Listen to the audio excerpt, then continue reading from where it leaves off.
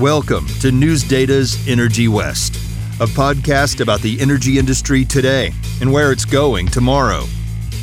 Hello, thank you for joining us.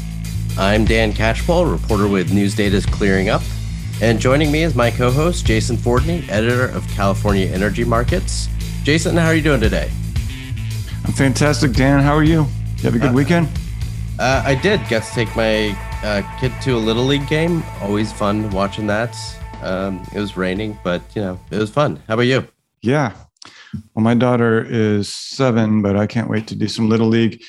But we're pretty active. Yeah, I went to the river, the Yuba River yesterday. I was expecting it to be too cold and too crowded, but it was neither. So we had a blast. Just beautiful, beautiful weather here in NorCal right now. Oh, it's getting to be that time of year, heading out onto the rivers. Yep. First trip of the year, first of many.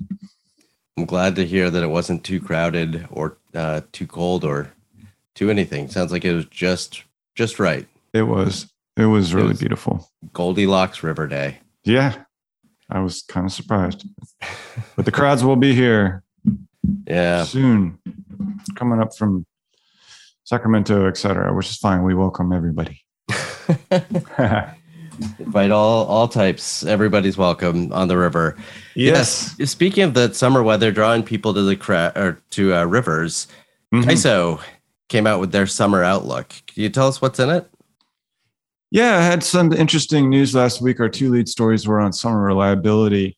I'll get into it in a couple of minutes. Kind of different takes from CAISO, the California Independent System Operator, and the Energy Commission, which I'll get into. CAISO had a little briefing for summer 2022. It's resources and loads assessment results. What they said is CAISO Grid is better prepared for summer than it was last year. The number of hours of risk and the threat of load shed is significantly reduced. The conditions are better because of new resources, especially energy storage, officials said. This is at the May 12th CAISO Board of Governors meeting, where they also covered the new strategic plan for the next 4 years and some interconnection process enhancements. Conditions are better despite low hydro levels and changes in load, but, and this is key, the grid remains vulnerable to high loads and low import availability during widespread heat events, especially in late summer. That's what happened back in August 2020 when we had rolling blackouts, high loads from air conditioners in the evening, after solar has gone offline, and low imports. And this happens whenever there is a west-wide heat wave. Although heat in California is nothing new. A little detail, CAISO said traditional planning techniques used for loads and resources assessment, and this is why I think their take is different from CEC. This is just my hunch. What they said, it does not take into account the risk of more extreme weather events and climate change. CAISO uses pretty sophisticated analysis with probabilistic results from a stochastic model and deterministic stack analysis results. Stochastic meaning you're using models that estimate the probability of various outcomes while incorporating certain inputs that have uncertainties. Right. So did the California Energy Commission address the issues in the same way as CAISO?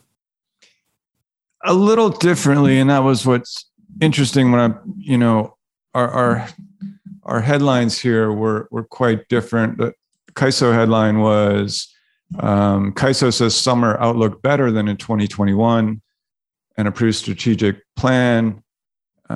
Our headline for CEC was reliability at forefront of CEC discussions, state unprepared for summer 2022. So a little bit different. What the CEC says, and this is a lot of staff speaking at a meeting last week, a confluence of local and world events, including retiring generation, supply chain disruptions, drought, and international policy, is poised to test California's grid reliability this summer and into the near future. And the state remains ill-prepared for an uncertain future. This is according to staff. There was an update during a presentation at the May 11th Business meeting. So, we had tight conditions last summer, and of course the blackouts in 2020. The CEC is looking at various solutions, I guess, include delaying generation plant retirements. There's talk of keeping Diablo Canyon open now, which I never thought would happen. But there's a lot of new resources due online, 11.5 gigawatts, 140 new projects due online within the next 4 years. About 11,000 megawatts of new nameplate. The other issue that we've been reporting on is this procurement. As we're aware, the California officials recently held a press conference warning of reliability problems.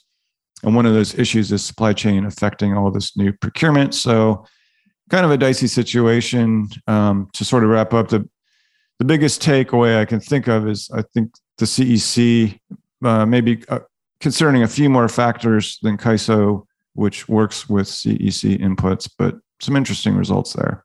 Yeah, so, lot to take in. It's like drinking through a fire hose, but those are some really interesting and important forecasts, especially now more than ever. Of course, transmission remains a central part to answering all of these problems. And so I'm going to use that as a segue into one of our top stories over at News Data here this past week. State regulators in Wyoming and Utah have given PacifiCorp the green light to start construction on 2 segments of its Energy Gateway transmission project. The 2,000-mile long project is the largest one currently under development in the Western U.S., the largest transmission project. Development got started in 2007, and so far they've completed only 525 miles of the project, which has cost $2.4 billion. And I think the total project's supposed to cost upwards of $8 billion. So the sign-offs from Wyoming and Utah state regulators say that they can start work on a 400-mile section of the Gateway South segment, stretching from Medicine Bow, Wyoming to Mona, Utah, and a 75-mile section of the Gateway West line. This part of the line running through eastern Wyoming. And it's a massive transmission project that is trying to tie in together a lot of parts of PacifiCorp's footprint, which covers 7 states. What is that? 1, 2, 3, 4, 5, at least 6, maybe 7. I'm not, but it's a lot. It's big. Yeah. They're basically... they're one of the biggest utilities in the West. But I want to get back to the situation in California and thinking ahead, because you had a column on not the forecasts, but looking back, how CAISO is its evaluation of some of the challenges facing it. So can you tell us a little bit about that? Yeah, this got quite a bit of press coverage. CEC and CPUC recently held a press conference where I thought it was pretty remarkable. They said, we might have blackouts this summer. I don't remember that in 2020 or 2021. And one recurring theme is this, like I said, the procurement and supply chain. Planning officials say resources are about 1,700 megawatts short this summer for the evening net demand period, which is when we see the problems, and up to 5,000 megawatts short by 2025. My column, here's my headline: blaming California's blackouts on climate change is tenuous at best. So as we know, climate change is a tricky topic. I don't want to get into religion here, but I've watched this process sort of unfold back in 2019 when CAISO CEO Steve Burbridge went to the CAISO board, and I wrote this up. It really struck me. He said, we're going to be short in the evening periods after solar goes away. And what he said, it's the ramping. There's insufficient imports, especially when there's a heat wave, because obviously that there's less power available. There's various reasons for that.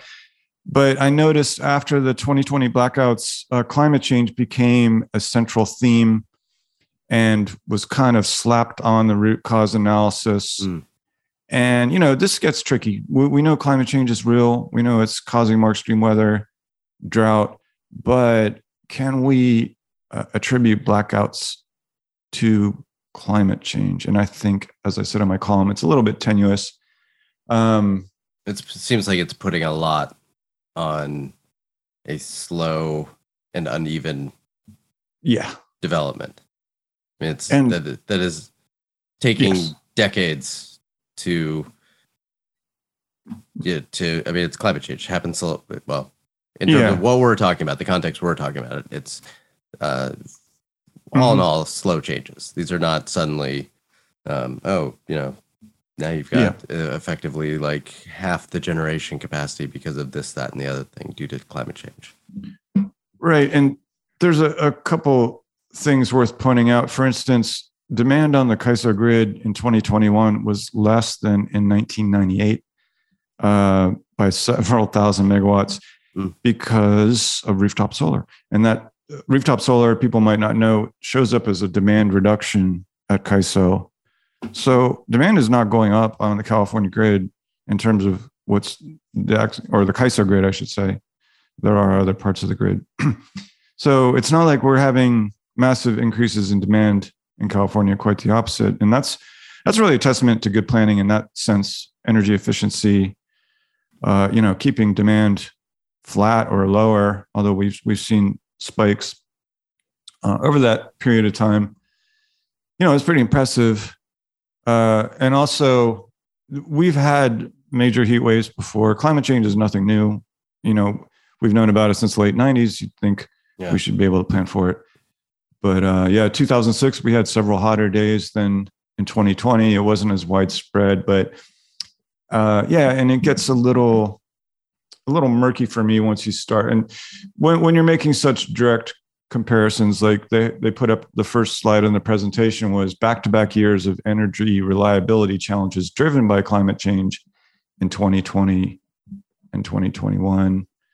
So I think it it takes the responsibility off the utilities, off the legislators, off the regulators, and they just throw up their hands as well as climate change. So just something I keep an eye out because I want an honest conversation on this. So that's kind of where I went. And I should tell listeners here. So there's some interesting conversation a little bit. And if you want to hear some more about this, if you want to learn more about it, you can read Jason's excellent coverage over at CEM and coverage from other CEM reporters. But also, you guys talked about this a little bit more on the Public Power Underground latest podcast episode that we do with Clatskanie PUD. Listeners should certainly go check it out. There's an interesting conversation around some of this with the weekly guest, Ben Surrier, who's on from RMI. But I'm just going to give my last one here, if you don't mind me jumping in. Sure thing. So hundreds of yearly summer Chinook salmon were dumped into the Columbia River below Chief Joseph Dam on May 6. Their survival rates will be compared to fish released further upstream at dams with no juvenile fish passage facilities, which will give biologists valuable information about the obstacles fish face in their life cycle, going from Northwest rivers out to the Pacific Ocean and back to the rivers to spawn and die. This juvenile survival study will continue for at least the next 5 years, and it's one of many being conducted by the Upper Columbia United Tribes as it works to determine what it would take to bring salmon back to the blocked areas above some of the world's largest hydroelectric dams. That story is reported out by my colleague, Casey Mahaffey, who also reports in a separate story that salmon managers with the Columbia River Technical Management Team are not changing operations at Lower Monumental Dam for the time being, thanks to higher passage rates for adult spring Chinook salmon. And just last, a story or a letter was released recently by the Public Power Council, which represents the vast majority of Bonneville Power Administration preference customers. The PPC, the Public Power Council, came out and said that they are all up for day-ahead markets. CAISO is pushing its extended day-ahead market, and the Southwest Power Pool is developing its Markets Plus proposals. We've got kind of two competing day-ahead market options, and PPC says that it is working on developing both, open to either one, but it did stress in the letter that it is any market proposal should ensure and maintain that statutory preference customers, public power, has access to cost-based federal power. Well, that is it for me. I'm Dan Catchpole with Clearing Up.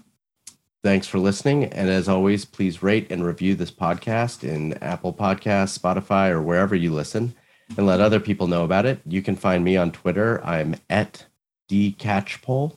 And my co-host, Jason Fordney, is on Twitter at Fordney Energy. Yep. Thanks, Dan. Good coverage on the Edom story. And yes, everybody, thanks for listening to NewsData's Energy West. You can read more of our coverage at newsdata.com. Nobody covers energy in the West like we do. Follow us on Twitter. CEM is at CEM NewsData. That's the letter CEM NewsData. Clearing Up is at CU NewsData. Again, that's the letters CU NewsData. Thanks for listening. We'll see you here next week. You've been listening to NewsData's Energy West, a podcast about the energy industry today and where it's going tomorrow.